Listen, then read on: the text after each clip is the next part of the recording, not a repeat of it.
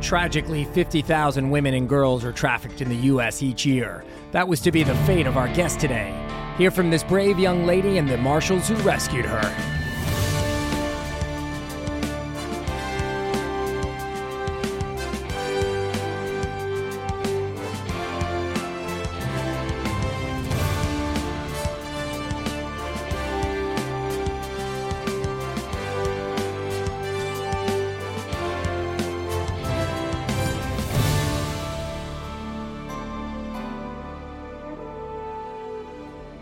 Welcome, everyone, to Chasing Evil. I'm your host, Chris Gotzik, and the story we're going to talk about today has been covered in the media. In fact, you might have read about it. It will certainly sound familiar. A 16-year-old girl runs away with a guy she met on the internet. Her dad alerts law enforcement, and they find the girl eventually at the guy's house, and he was just giving her a place to stay. And those are the facts according to several newspapers. But it's not the real story. The real story involves grooming a minor, rape, kidnapping, and a desperate young girl's drive to just survive. And the real story has never been told. Not to the media, not to law enforcement, and not to the prosecutors. But we'll get to that later. Today, we're going to go into the weeds on this one. I want to start by welcoming our two deputy U.S. Marshals who rescued the young lady who is the center of our story today. Hello. Hi. Look, you talk on a police radio like throughout your entire career. This shouldn't be that different for you. It's very scary. I can't hear my own voice coming back through the radio. So. And what's really special about our episode today is that we actually have the victim who, for the first time, this very brave young lady will share her story with us. There'll be no real names used today, and I want to welcome Sue to the podcast. Hi. Thank you again very much for telling your story. So before we get into how you were groomed on the internet, I think we should talk a little bit about the background that kind of got you to the point where you were open to seeking companionship online. Yeah, so really it was my whole life I was isolated from the world. I had both my parents were very abusive in totally different ways. My mom was mentally ill at the time. She would go into rages. My dad started getting violent when I was around 5. He started using steroids very heavily. I've seen him break walls. My mom was abused by him severely. She had a broken collarbone. That was my first childhood memory from, I think I was 4. They got divorced when I was 5, and I went to live with my mom, and I would see my dad occasionally, usually on the weekends. Pretty normal situation, but I always refused to go. It would be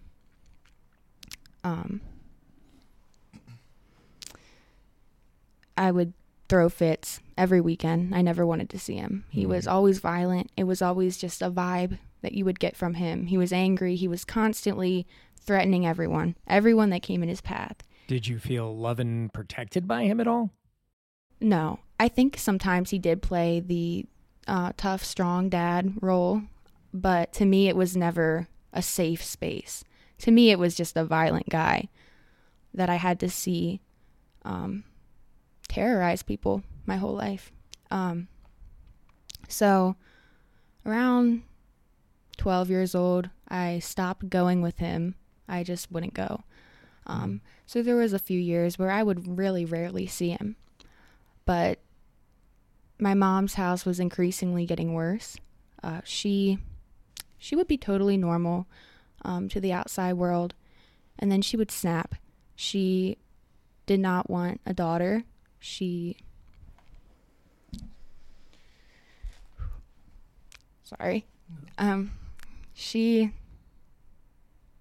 would be mostly in the morning. She had like a very scheduled mental illness, I guess. Every morning she would rage for 1 hour a day. She would get very violent. I've had chairs thrown at my head. I have a hole in the back of my throat where she stabbed me with a pencil. It's still there. I had to lie to my teachers about where I was getting these injuries. I would have to say I fell down the stairs, and people would make fun of me, like, "Oh, how'd you fall down the stairs?" And it was very sad because I knew what really happened. I wasn't telling anybody. She would beg for me to die every day. She would just get down on her knees. Literally on her knees, crying, please die. I want you to die. I want you to kill yourself. There was one breaking point where she gave me a knife and she told me that she was going to go crash her car into a pole, but if she didn't, and she came back and I hadn't killed myself, that she was going to kill me. So that was the big moment. I was 11. That was a big one. Did you believe her? I fully believed her. She would say, well, you want to die anyway. So I didn't do anything wrong by encouraging that. You already wanted to die. So. But she could flip and also be a loving mom, yeah, or was that not there? She could come home and then I would say, do you really want me to die? She'd say, what? What are you talking about? I said, you don't remember what just happened? She would say, you're crazy. You're making things up. You're just going to go into a mental hospital. You're crazy. Now she'll admit it. So she does remember it. She was just trying to take the blame away from her. There were a lot of moments like that. Mm-hmm. She would swerve into poles, threaten to kill me daily. I had chunks of hair ripped out. My scars on my arms just faded. She would grab her nails and rip my skin off. I've been hit with pretty much every item imaginable. She's chased me with scissors, knives. And there was never a way out of this situation? No one you could turn to? My only other option was my dad. And my dad was a consistent bully to people. He was consistently scary. My mom had ups and downs, so at least I had ups. So I decided to stay with her. There were times that I could talk to her. When I was 15, the way I got to my dad's house was the last straw. I was really sick, and I asked her to go to the doctor. And she said, no, I'm not taking you to the doctor. You are too ugly. You're too fat. No doctor is going to see you. You're an embarrassment, and I don't want anyone to look at you. But I was really sick. And she said, if you don't put makeup on, I'm not taking you to the doctor. So I went upstairs, and I was so sick I could barely lift my arms. Mm-hmm. So I pretended to put makeup on. I went downstairs. She took me, got in the car. She realized that I didn't, and she took the car and she swerved it into a pole, and on the side of the road started beating me. So that was the day I decided to move out. Mm-hmm. And I asked my dad if I could live with him. And in a way, that was my downfall.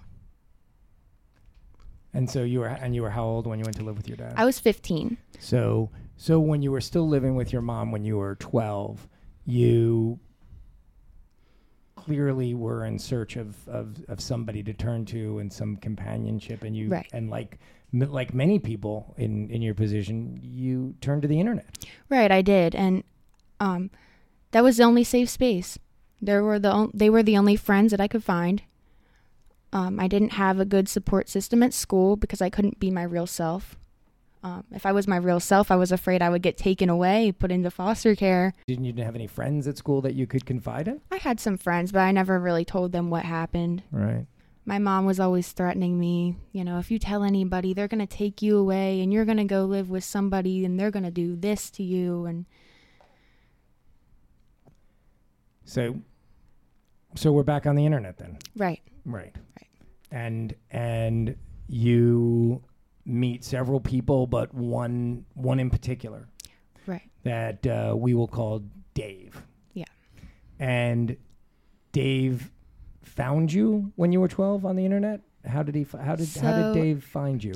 I don't know how he found me. I think I was 12, about to turn 13, and he followed me, and I didn't think anything of it. At the time, I was talking to so many people. I had a lot of internet friends, and it didn't seem strange to me. We didn't really communicate much, but I would notice he would like all my pictures. He would comment often. And what platform are you on? This was Instagram. This is Instagram. At the time. Yeah. Okay. It did progress into different ones.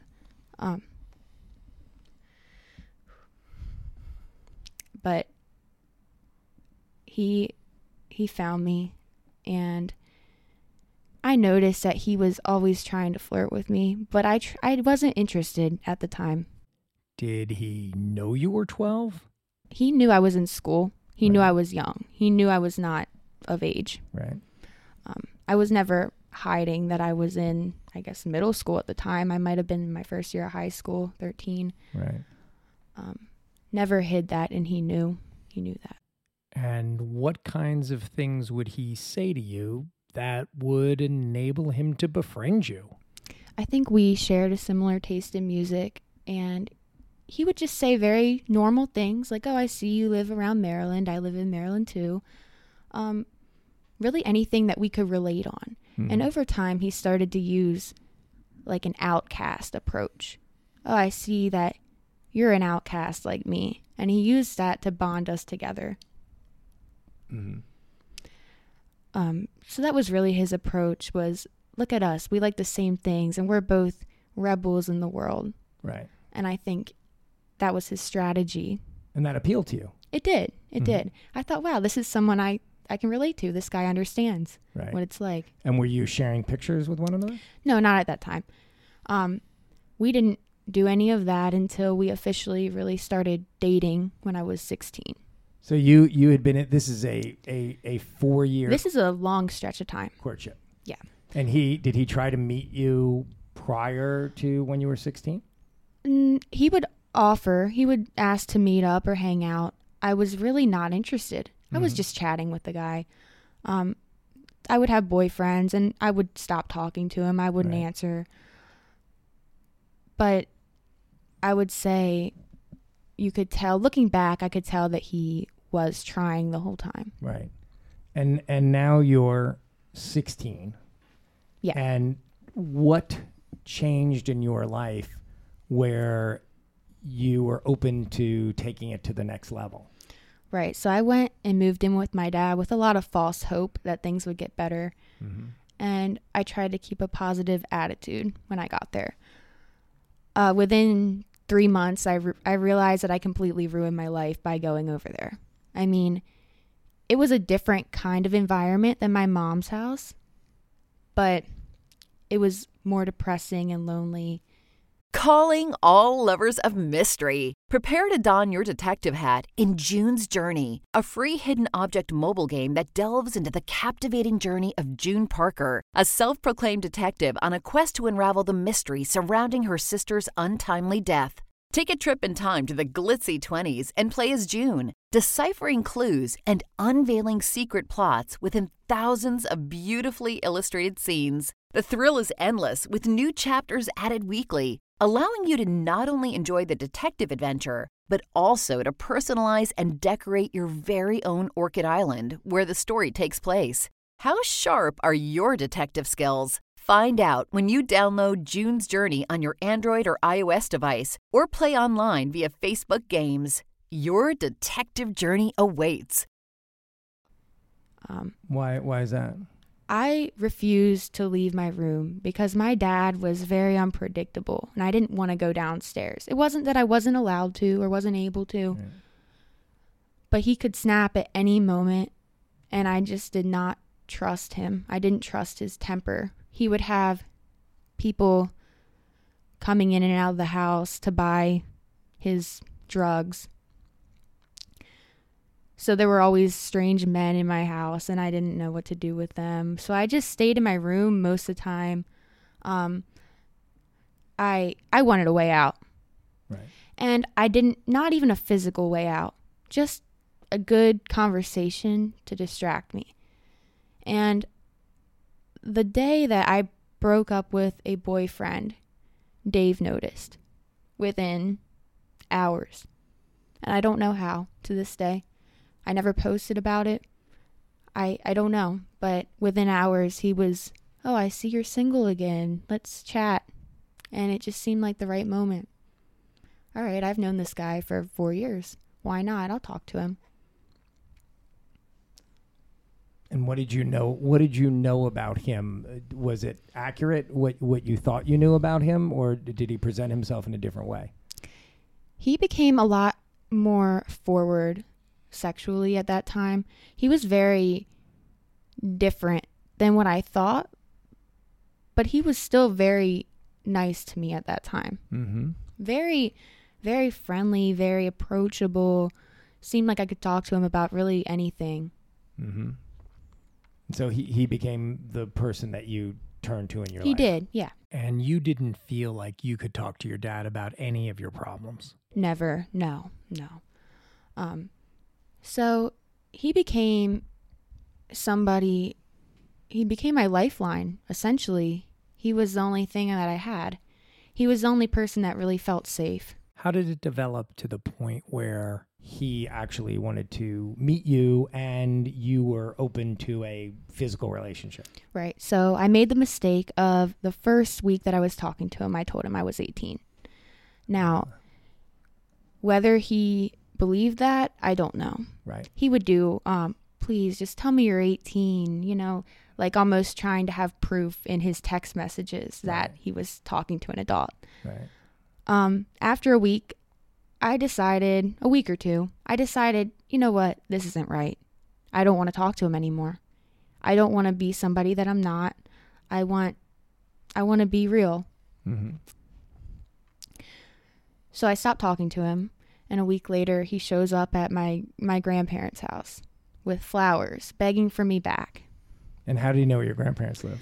I told him one time because he wanted to know where I lived, and something didn't feel right about that. Mm-hmm. So I gave him someone else's house. He said he wanted to look it up on Google Maps and kind of scope it out. I don't know why. It didn't feel right, so I didn't tell him where I actually lived. That part didn't feel right, but it was still felt right enough. It wasn't too crazy. Right. It wasn't too out there. Okay. I thought, okay, this could be reasonable. He just wants to see where I'm from. This is a real slow road. Yeah. To how you got to where you got to. Right. Yeah. So he shows up at your grandparents' house. He does. And she's like, "Don't you know that she is only 16? And he acts shocked. "Wow, I'm so sorry. I didn't know this. And I'll stay away. Don't worry. I'm gone. You'll never see me again." Right. But within 5 minutes, he was calling me saying, "You know I don't care." "What do you mean? You know I don't care that you're 16. There's no problem here. Right. We'll just sneak around from now on." So, in my mind, that was great. Oh, he doesn't care. He accepts me for who I am. This is the best. Mm-hmm. I don't have to hide anything. Now I can really move forward in a relationship with this guy. Mm-hmm. And he's how old do you believe? He was 23 at the time. Okay. So to me, that was a big deal. I thought that was really cool. Mm-hmm. He's going to accept me. And he's an adult that can get me things that I need because I wasn't getting them at my dad's. And when you say things that you needed, more specifically, what were those items? Food, really. Food and just basic like products, that you need day to day. Right. So he started providing those things for me, and it felt like somebody really cared. Did that kind of emotional intimacy lead back to a more sexual intimacy as well? Yeah, so there was no sexual things on my end. He was definitely very forward about who he had been with. He liked to talk about it. He liked to get graphic about it. To me, that was just an older guy with more experience. Right. I had none. I had no experience. So I just thought this must be what guys talk about. Who knows? It's what my dad talks about. So I figure this must be right. Mm-hmm. So after he finds out I'm 16, or finds out, I think he knew, he starts begging for me to come with him, hang out. But he always said, "You can always live with me if it comes to that point." from the very beginning. Mm-hmm. It was always an option. Mm-hmm. I never really considered that right away. It just seemed so far-fetched. Mm-hmm. That will never happen. So it was February 11th, 2017, and that sticks out in my mind. That was the first day that I actually met up with him. Nobody knew I was gone. I told my mom that I was with my dad, told my dad I was with my mom. Mm-hmm. Nobody cared. I was pretty much, I never did anything. I never left my room, so nobody noticed anything wrong. So he met me at the mall and then took me over to a lake. He was nice. Everything seemed okay. Mm-hmm. I could tell he was moving a little fast. He was already telling me that he loved me, asking me to live with him, or suggesting that I do. Mm-hmm. He wasn't too pushy. Everything was fine. No sex, nothing like that. He dropped me back off at the mall. I got picked up by a friend. Everything was fine. After that day, he wanted to drive. It was a 2.5-hour drive, and he wanted to drive it every day. He wanted to come see me. He wanted to progress things. He would pick me up from school and drive me around. He always wanted to go to a lake. Every time. It always seemed weird to me. There were so many places we could go, and he wants to go to a lake. And he loved anything to do with hiding. So he wanted to go around people, and he would ask me to change myself. He would be like, you should try acting like this. You should disguise yourself when we hang out. He was very into that. He wanted me to be somebody else. He would change my name. We would hide. I thought it was weird, but I thought he was just protecting himself. Mm-hmm. So I didn't really see it as he's trying to change my identity, which now I know is exactly what he was trying to do. Mm-hmm. Sex didn't start, sexual activity, like, that sounded dumb. No. Not Not at all. Nothing sexual started at that time. Mm-hmm. It started with texting, pictures. It seemed safe. I didn't think he would share them with anybody, which, he didn't, because he would get in trouble, so it seemed okay with me. It progressed. It was very slow. Just pictures. What kind of images? Just naked pictures. Oh, okay. Yeah. All right. That's it. So he was asking He was you asking. for them. And I had never sent one before. Right. But I thought, I got to keep up. He's 23. He's been around the block. He knows what he's doing. Right. So I have to step up. At some point, I have to give him what he wants, or I'm not going to have him anymore. Right. And it wasn't all like that. I was curious. I wanted to try some things too. So I did. Everything seemed fine. The first more sexual experience we had in person, he took me to a hotel. I remember the exact date, March 3rd. It was intense that time. Mm-hmm. He was all about hiding. He wanted to see if anyone would notice that I was gone. So he tested it out a little bit. He took me to this hotel, told me to change my name, had me wearing different clothes and kind of taking on a different persona. Mm-hmm. He wanted me to hide from hotel staff and, tell stories about a life that I didn't have. And it seemed strange, but to me at the time, it was a game. It was, okay, he just wants to not get in trouble. Right. So, okay, I'm in for it. That was the first time that I would say I was sexually assaulted at the hotel room, because I wasn't ready for that. I didn't say no, but it was implied that this is something you need to do, or else I'm not going to be with you. It was so degrading. I was not good enough. I wasn't excited enough. I wasn't exciting him enough. I didn't look right. Nothing was right. He didn't like anything about it. He was mad. It didn't go the way he liked. So that is kind of what formed my idea of this is how it's supposed to be. I guess he's supposed to get what he wants out of it, and I'm just going to be whatever he wants me to be. Mm-hmm. So he had me look the way he wanted me to look or do what he wanted me to do. And it killed my self-esteem because I was not what he wanted.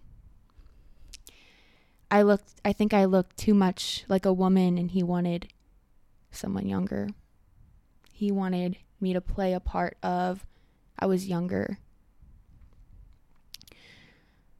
So he wanted me to act more like a child, but I was ready to be a woman. Mm-hmm. That's why I was with this older guy. But that's not what he was for. So he would get mad. When we spoke earlier, I had asked you if he had raped you. And I was surprised by your answer. Yeah, so I still struggle with that word because it's not so black and white. You think of rape as a very, a stranger situation. Someone comes out from behind the bushes and starts ripping your clothes off. It's not like that. But I didn't realize at the time. Mm-hmm. I didn't know that that's what it was. Mm-hmm. I needed him. He would provide me with basic needs. So I felt that I owed him something, and that's what he wanted in return. So I would give that to him. And to me, it didn't seem like rape because I was getting something too. It's not like he was just taking. He was also providing. Even though it was non-consensual. And I struggled with that. I didn't say no. So how could it be rape? And by law, if one of the marshals wants to chime in here, if you are 16 years old, you cannot give consent. Yeah, depending on what state you're in and what's going on. Yeah, 16 is not generally a time you can give consent. Yeah, he had a lot of he would pull out the law sometimes. He would say, look at this. It's totally fine for us to be doing this. See, the age of consent is 16. There's no problems here at all. Everything's fine. You want this, right? Well, yeah, I want the food. I eventually want a place to stay. Right. Yes, right. I did want that. So, looking back, yes, that was rape. In the moment, that was normal. Right. That's what I needed to do to survive. And how many times would you meet with him at a hotel before? Oh, it wasn't often. After the hotel, that's when he decided he was going to have me, take me home. Within a month, he started planning after that stay. So the sexual encounters were not that many. So that was another thing. I didn't think anything of it. It's not happening that much. He's talking to me other than just that. So I thought this is fine. Right. And he's bringing you things. Oh yeah. He's bringing me things the whole time. A lot of times we wouldn't even see each other. He would bring me something, wrap it in a Big Mac wrapper, and put it on the side of the road for me to go pick up. And to me, that was amazing. Right. He drove 2.5 hours to bring me what I needed. That was big. Uh-huh. That guy, I thought he really cared. Mm-hmm. So I thought, he's not in it for sex, clearly, if he's doing all of this. So after the hotel is when he really decided, you're going to come with me. And he very delicately pushed for that. Mm-hmm. He said, "Things are getting so bad. I think this is our last resort, but I think it's time that you come with me. Is that something you want?" And at the time, yeah, I think that's something I want. How bad was home at the time? Home was bad. It was mostly at that time pure isolation. I lived with my dad for a few months at that point, and I never talked to him, not one sentence. Never. The only time he would communicate with me is if I was covering for something he did, a crime, a girlfriend. That's the only time he would involve me in his life. Hey, tell my wife I was here. That's the only time he talked to me, ever. That's how you would cover for him for a crime? Oh, well, he had like actual crimes and then, yeah. But he would only ever talk to me if he needed me for something. And then I was like his best friend for 5 minutes. Right. But that's the only thing we could relate on at all was, hey, I'm with this woman. You like her. So we're friends for 5 minutes while you're covering for me. Right. So really, I had no dad. I didn't have a dad. I don't know where he thought I got soap and anything, shampoo. Where I don't know where he thought I was getting these things from because he wasn't giving them to me. Mm. And I don't even know if it was intentional that I don't think he was intentionally neglecting me, but he just forgot. I was forgotten. Mm-hmm. And then here you had some guy who was driving 2.5 hours and providing for you and caring for you. It was great. It felt right. Mm-hmm. So I told him I would come with him. I said, yeah, I'll come with you. But in my mind, it was not true. I still didn't believe it. It was mostly talk, kind of like fantasy to get me out of my head. I didn't believe it until like the day before I actually went with him. Right. But he started planning all of these things, and it became clear that this is real to him. He's really planning on doing this. Mm-hmm. But in my mind, it'll never happen. I'll never actually leave. I'm not going. Right. This is all talk. He's not going to do this. But he started doing more and more planning. And that's when I knew he was messed up. I kind of realized he had done this before. I knew by how precise his planning was. Let me get these notes out. I have a list. Okay. I wrote a lot down about this stuff. Yeah. He started doing all these things to plan, and he knew what he was doing. He told his mom I was coming. He painted his car. He tinted his windows. He bought prepaid phones, hair dye, disguises. And it became real to me at some point. Right. Oh my God, he's a pro. He knows what he's doing. But for me, oh, that's great. I'll never have to come back. But also, how many times has he done this? Mm-hmm. Where did he learn all these things? So it started getting real and scary at that time. And then the big day came. Yeah. I was March 23rd. We had been communicating in a code language. He staged a breakup over text, hoping law enforcement would see it. Well, talk about the secret language. Yeah, so the secret language, he planned it out one day. He bought us both prepaid phones, multiple phones, but one of them was for planning specifically.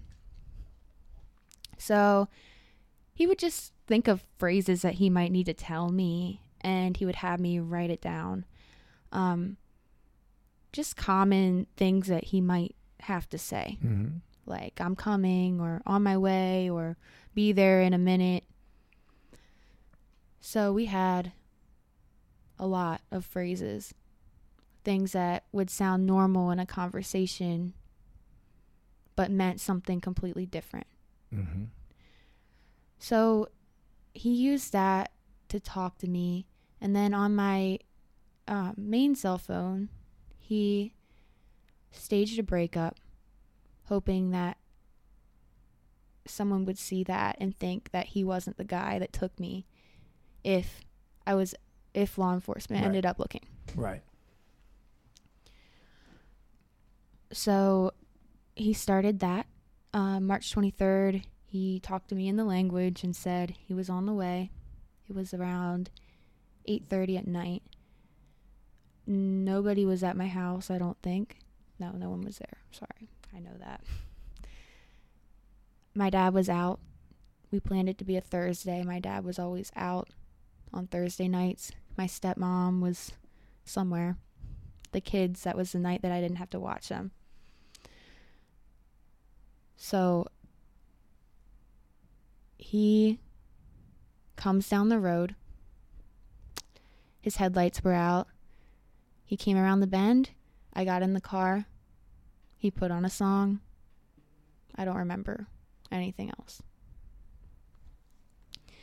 I took a sip of water and woke up 3 hours later. And I don't know what happened. I don't know if I was drugged. I have no idea. I have no memory Right. of the whole ride. And that's a pretty long ride to not remember, especially in such a high stress moment. Mm-hmm. And I remember every other little detail from the entire week. So I think he might have done something. Mm-hmm.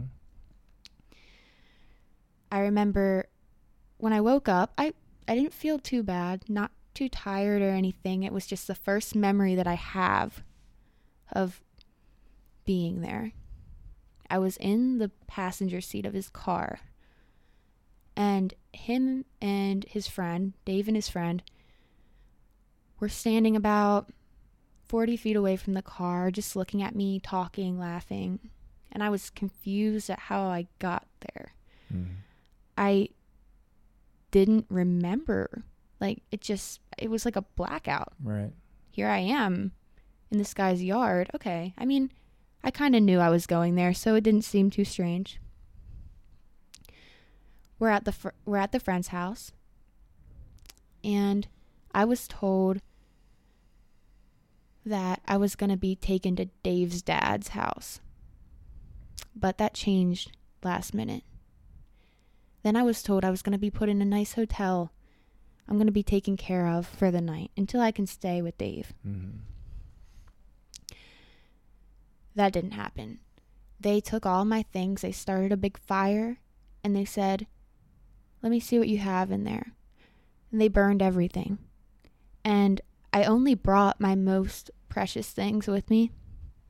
It was a few notebooks of the only good memories I had in my life. Mm-hmm. Pictures, songs I wrote. I was a big writer back then, and he burned it all. My clothes that he didn't like, the clothes that weren't okay with him, burned.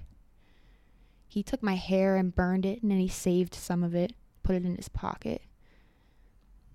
And that was that night. And that's night number one. Night one. Oh, and I And- forgot. The first night I did sleep with him at his house. The second night was the car. So the first night you did go to his house. The first night I went to his house, we got there so late that I barely consider it a night. It was a few hours. I was up all night. And had you met Dave's mom? I briefly met Dave's mom. I walked in the door after coming from Dave's friend's house, and the mom walked in the door. And at first I thought she was really sweet. She jumps up from the couch. She has black eyes. Her eyes were swollen. Her face was swelled up. She said, "Oh, I'm sorry. I'm so sick. But you are so beautiful, and I'm so glad that you're here with me. I'm so glad you made it here." And I was Like, okay, she seems fine. That was my first experience. It was all friendly. The next day is when I met her again. Not so friendly. What was she like now? She grabbed me before Dave went to work, and she said, "You are never leaving here. Do you understand that?" She said, "If you don't leave right now, you will never drive a car. You will never have a job. You will never finish school. You'll probably never make any friends. Your life is going to be terrible here, essentially, but hopefully better than what you had. You're going to spend a lot of time with me and Dave. It's going to be you and me for a long time. Mm-hmm. So what do you want to do?" And I couldn't talk to her. I was shaking. So Dave looked at me. With fear, anger? Oh, fear. I was terrified. I couldn't get a word out. And from that point, like, Dave was talking for me. He was doing all the talking anytime I met anyone. So I didn't know what to say to her. She asked me my name. Dave gave me the name Abby. So that was my name. She said, "Abby, I don't like that. I think I'll call you Gabby. That's my dog's name." Said, okay. Okay. Now, you stayed. I stayed. How come? I just got there. Nothing bad happened yet. And they made it seem like my life would be boring, but not dangerous. After that, Dave and her started intimidating me a lot. She would talk about all the other people she's taken in over the years. She would name them and talk about their stories and how she would never let them go home. She would talk about how she made them disappear. They were gone, never found. What did you think? What did you think that meant? I knew what it meant. She was implying that she killed them. She looked at me and she said, "Don't worry, I would never kill you. You're too beautiful. And you're a girl. I don't like killing girls." And Dave said, except for they talked about somebody. They told a whole story. And to my knowledge, this was like a motorcycle gang related thing. But even in that moment, it felt like, okay, these people are crazy, but they're crazy on my side. So I didn't feel comfortable, but I didn't really feel threatened yet, because they were using that to scare me, but also to make me trust them. Right. Kind of both at the same time. When did you figure out they were going to out of the house to sleep? So that night, they had another fire and they burned some more things, not my things this time. Again, I was told I would have a hotel or somewhere nice to stay. But I wasn't picky. I didn't really mind. There were maybe 20 cars on the property, maybe more, maybe less. I'm not really sure. 20 abandoned cars? Abandoned cars, rusted out, just sitting there. And they opened all the trunks or the backs of them, and they were trying to figure out which one would be the best for me. I got lucky because one of them was really tiny. I would have had no room at all. But there was like an engine in the back or in the trunk or something, so I got lucky with that. They put me in a bigger one. I just remember he opened the door, and I just remember his hand pointing into the door. He just pointed like I was a dog, like I was an animal. there's your bed. In an abandoned car. Yeah, in some guy's field. And I wasn't shocked. It still felt like, okay, this is right. Mm-hmm. It's still better than being home? It's still better. Yeah, at the time, looking back, I don't know. But right. Then, yeah, this is fine. No problem here. What did you think in terms of if something were to happen to you? If they did harm you or wanted to continue a sexual relationship, your attitude was what? I didn't think that far. I thought I was living in every moment, just surviving. So I still, in my heart, didn't think he was going to hurt me or take advantage of me in any way. You had mentioned before that even if he did, that was okay. The fear really came like in the last 2 days. The more I realized he didn't want me anymore. But you were... I didn't care. I was okay. I accepted that. If I die, I die. I was already going to die. I was going to kill myself. I had a gun in hand. I was ready to go. Talk about your suicide thoughts, because it'll help people to understand why you were in the place that you were in mentally. Yeah, I was really suicidal. Some days were so bad. I would just look at the gun. I would just stare at it. I had all the options. I had pills. My dad had tons of pills. I had pills. I had guns. I could do whatever I wanted to go.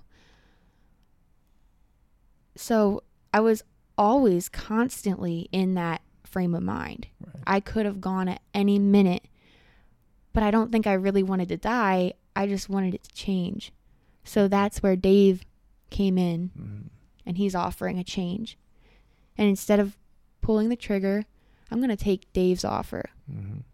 It seems better than the alternative. So you're now sleeping and told you don't leave this abandoned car. Yeah. Don't leave. Don't open the door. The first night, even though you were in an abandoned field, yeah, you don't open the door. There were people walking around in it. Still don't know who they were. I remember one guy in a bright orange vest. He would walk around it was usually 5 a.m. He would start walking around. And they did warn me that there would be people in the field, but they didn't really say who. It would be like, oh, that's my friend's family or his sister, or dad, or something. Like it's a popular tourist attraction. It's a place to go. The abandoned field with the rusted out cars. I mean, who wouldn't want to go there? I mean, I clearly was happy. Yeah, it was great. Wow. And so this is now night number 2. Yeah, I stayed awake all night just so I wouldn't die, because I felt like if I fell asleep, I might not wake up. I think it got down to in the 40s, and that might not sound too bad, but when you're in a car with no blanket and in one t-shirt, it's not great. No. So I stayed awake all night. He told me I couldn't sit up. I could only lay down in the car because people could be walking by at any given time. And he was right. So at, I think 1 or 2 a.m. that night, I saw a flashlight coming towards the car. And he told me, if someone comes, just be cool. It's okay. Just don't scream or anything. But my reaction was so big. I was so scared that this guy was going to hurt me, because he did say, my friend's been to jail, but it's no big deal. He's got a history of doing some really bad things, but he would never do that to you. So I see this flashlight coming towards the car, and I cannot help but scream really loud. I was so scared. And he opened the door, and I noticed that it was a friend. And I felt a little bit better, but at the same time, I didn't know why he was there. He said, Dave sent me out here to check on you. And the friend would just stand there. Sometimes he would bring me things. He would hide things with me. They had some weed. They would hide it with me. All of their illegal goods were in the same car, Right. me included. So, And when you say you were not allowed to sit up and No. you had to stay in the car, you ate in the car and you relieved yourself in the yeah, I had a empty popcorn bag, and it wouldn't close or stand up, so I had to hold it upright for hours and hours and hours because I wasn't allowed to get out. And he would always say, well, you have to pee or you're going to get an infection and you're never going to the doctors again. So just have a bag. So I got to empty the bag every time Dave would come back for me. I could empty the bag, and it was so great. You don't realize how annoying it is to hold a bag upright all day long. Your arm is getting tired at that point. Right. So that was that. There were a few times where I did try to get out. I would get out, but I would see someone coming and have to kind of jump right back in. Right. I was so scared that they'd hear the door shut. So there was that. And this is the end of night 2, and you're Yeah. still better off than going home. Yep. Still better. Still feeling okay. I was really thinking, too, that it won't be this bad forever. This is just the initial few days while Right. he's evading law enforcement. Right. I thought, this is just week 1. By week 2, I'll be in a bed. Things will be fine. Right. 9 a.m., he Right. comes and gets me. He takes me to a bathroom. He gets me some pizza. We went to his friend's job, a mechanic shop, little place. Mm. And that was the first time I was allowed to be around anyone other than him. He was kind of bringing me out into the world to see how I would do around other people. So he spoke for me. I kept my head down the whole time. That day was really centered around his friend. We did everything with the friend that day. And what the kind of things that you guys did?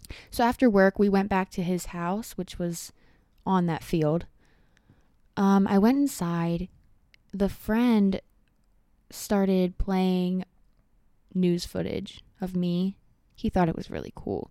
He was shocked by the reward money. He was like, this is tempting. I want to wait till it goes up and up and up, and then I'll give some information. He was odd. He spent the whole day just fascinated that he had a missing person in his house. He thought it was cool. Mm-hmm. So that day, Dave told me to go in a different car. It was some rusted out truck. And while I was sitting in there, I heard him and his friend discussing going to North Carolina. And that got my attention. And what did you think he was going to do in North Carolina? He was going to get some guy out of a ditch. We were going to take his truck down and pull a tractor trailer out of a ditch. And I thought, yeah, it could probably do that. Sounds reasonable. So they started with a price, and I don't remember the exact number, but I know it kept going up, and they were on the phone negotiating this price for this towing thing. And I would say it was about 300 miles away. Mm-hmm. So it wasn't practical, but Right. Dave's friend said, you need to get out of town for a little bit. I think it'll be really good for you. Get some fresh air. Get away from all this. It'll help us hide you a little bit better for a Right. couple days. So this negotiation's going on, and something seemed off about it because of the price. It kept getting higher, like in the thousands, and rational me was like, he could get a tow truck for less than that, Right. and he wouldn't have to wait 4 or 5 hours to get it. Right. And Dave wasn't letting me go around anyone. So why would he let me go around this guy? Right. And I said, well, what if this guy knows who I am? Says, oh, don't worry about him. He doesn't watch the news. He wouldn't know. But everyone else was a threat. Everyone, he thought, knew who I was. Right. So something wasn't right with that to me. It was a gut feeling. Mm-hmm. This wasn't about a tow truck. But I was still hopeful and trusting. So I encouraged it. I wanted to go. I wanted to get out of town. Mm-hmm. They ended up getting in a fight. They got in a fight with the guy on the phone. The price just wasn't right. And Dave became really distressed. You could tell he didn't look right. His demeanor changed. He looked stressed out. He looked sad. He looked disappointed. And to me, that didn't seem right. You know, he really wanted to drive all this way to get someone out of a ditch that he doesn't know that well. Mm-hmm. Why would he be sad about that? So I started to think, could that have been about me? Were they going to sell me to somebody? Mm-hmm. And now, yes, I think they were. But at that time, it was a thought. But it didn't seem like it could possibly be. Mm-hmm. Dave could never hurt me, is what I was thinking. Right. He couldn't hurt me. He's never hurt me. All he's done is all these great things. He's provided me with so many things. He's given me a place to stay, food, More attention. things that you had gotten Exactly. at home. So I didn't think he was capable of giving me to somebody else. He was so protective of me. He Right. wouldn't even let me look at another person. So why Right. would he let me be with one? Right. So it fell through after, I want to say, an hour of arguing with this guy on the phone. Right. And they were not happy about that.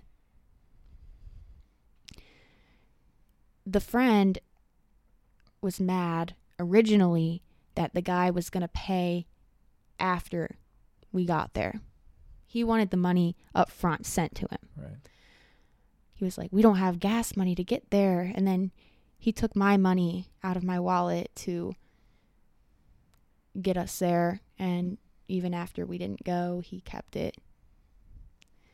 And at 16, $300, that's a lot of money. Right. I Right. saved up. I Right. really had to work hard for that. So that was a little discouraging, but I thought, okay, maybe we're going to go tomorrow. Maybe something's going to happen. Like, he's going to take me somewhere. We're going to do something Mm-hmm. fun. So that was that. Did you ever ask him if that was about you?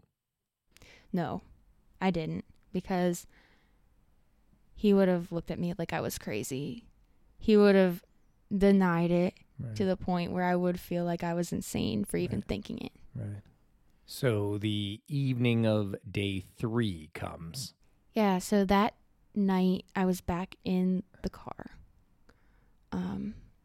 I kind of thought that that's where I would sleep every night. Mm-hmm. So I had a blanket. It wasn't quite as cold. I think I actually slept for an hour or two.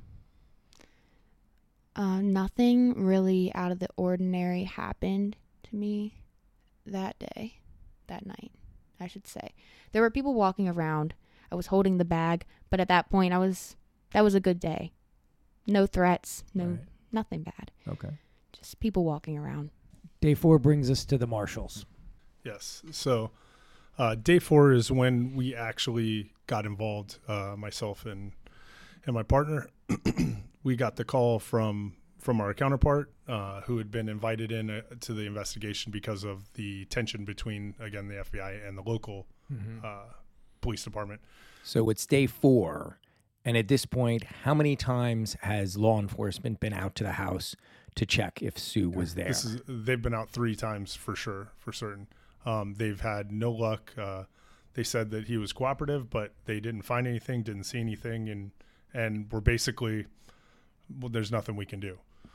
So that's when my counterpart reached out to us specifically because he wanted us to do almost a fugitive investigation versus a missing child investigation, which is what we were good at, where we came up.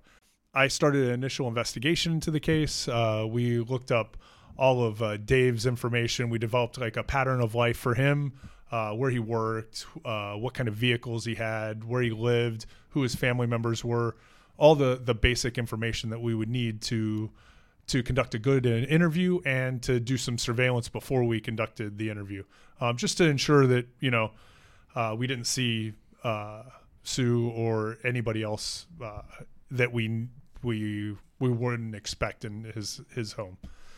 So I contacted Steve.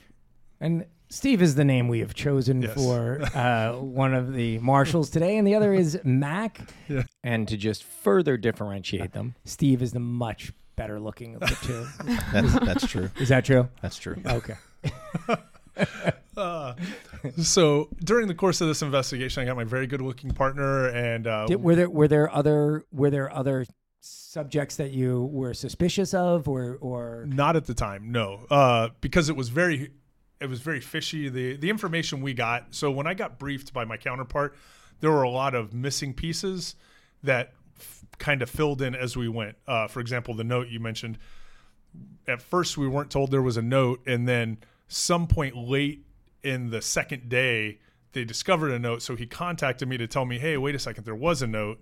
Again, a 23-year-old and a 16-year-old are not a typical dating age, and from our experience in the sex offender investigation side, typically an older guy fascinated with a juvenile female is not going to just abandon that relationship like a normal relationship that's more and fantasized. Why do you think her dad held the note for a day or two before telling the authorities? So from my personal opinion, and I'm sure everybody would have a different opinion. My personal opinion is, from the things I've seen and witnessed throughout my career, he was sort of taking the spotlight. He wasn't very concerned with Sue, and he was concerned with himself and looking good, and very almost like a very narcissistic personality. Mm-hmm. The guy was very concerned with his looks. He was very concerned with getting that attention. When he started getting that attention, it probably felt pretty good, to be honest with you, to have the community come and rally behind you. Right. And then he literally almost becomes the victim versus his daughter, which is very twisted, but it happens. And that's what I think happened in this particular incident. Because of his, again, like Sue said, there was a lot of neglect. There was a lot of not thinking about her specifically. He clearly thought a lot about himself. And I think this just is another string that just points right to that. And correct me if I'm wrong. You tell me what you think, Steve. No, I absolutely agree with that. I think that he takes the spotlight off of Sue and puts it on himself, and is now the victim as opposed to Sue being the victim. Mm-hmm. So I think that was the thing that we thought was really odd. Like, the note showed up later, not that it was found later, but it was withheld and not given to authorities until later. So that to us was already kind of a red flag on, like, okay, that's something that's not usual when a child goes missing. The parents are, bending over backwards to help authorities with everything, and completely upfront and completely, forthcoming with all the information. So, yeah. Right. The parents drive the investigation a lot of times. Yeah. I mean, maybe not from the front, but they are pushing investigators, and they are pushing media, and they're pushing anything to find your child. I mean, there's nothing more excruciating and scary, I think, than having no idea where your child is. Sure, yeah. So I think in a lot of cases, that's the driving force behind most of these investigations. In this case, it really wasn't. The parent sort of, if you will, not that the local law enforcement and FBI weren't doing a good job, because they were doing what they're programmed to do. But this parent kind of sucked a lot of the life out of the investigation to themselves, which is obviously detrimental to our investigation. Yeah. So from there, I got as much information as I could. And like I said, as it funneled in while we were doing the investigation, I passed it on to the other deputies I was working with. specifically, the note was the big one. And then talking about, I believe we were told that the father had run off the potential boyfriend, Right. Dave. And then we found out it wasn't really the way he told it to be. That came out in the process of the interviews. It wasn't actually him that ran off. I think it was the grandparents or something. So it got very confusing. Right. So then we basically decided to disengage from what was going on up there and really focus on Dave, because Dave is really the prime suspect in this situation. Mm-hmm. He's going to be the guy that saw her last. He had an illicit relationship with her. He clearly knew he was doing something wrong and continued on with it, because after the relationship had been told, hey, you got to stop, she's 16, he still continued on. And we knew this just from the text messages and other information we had.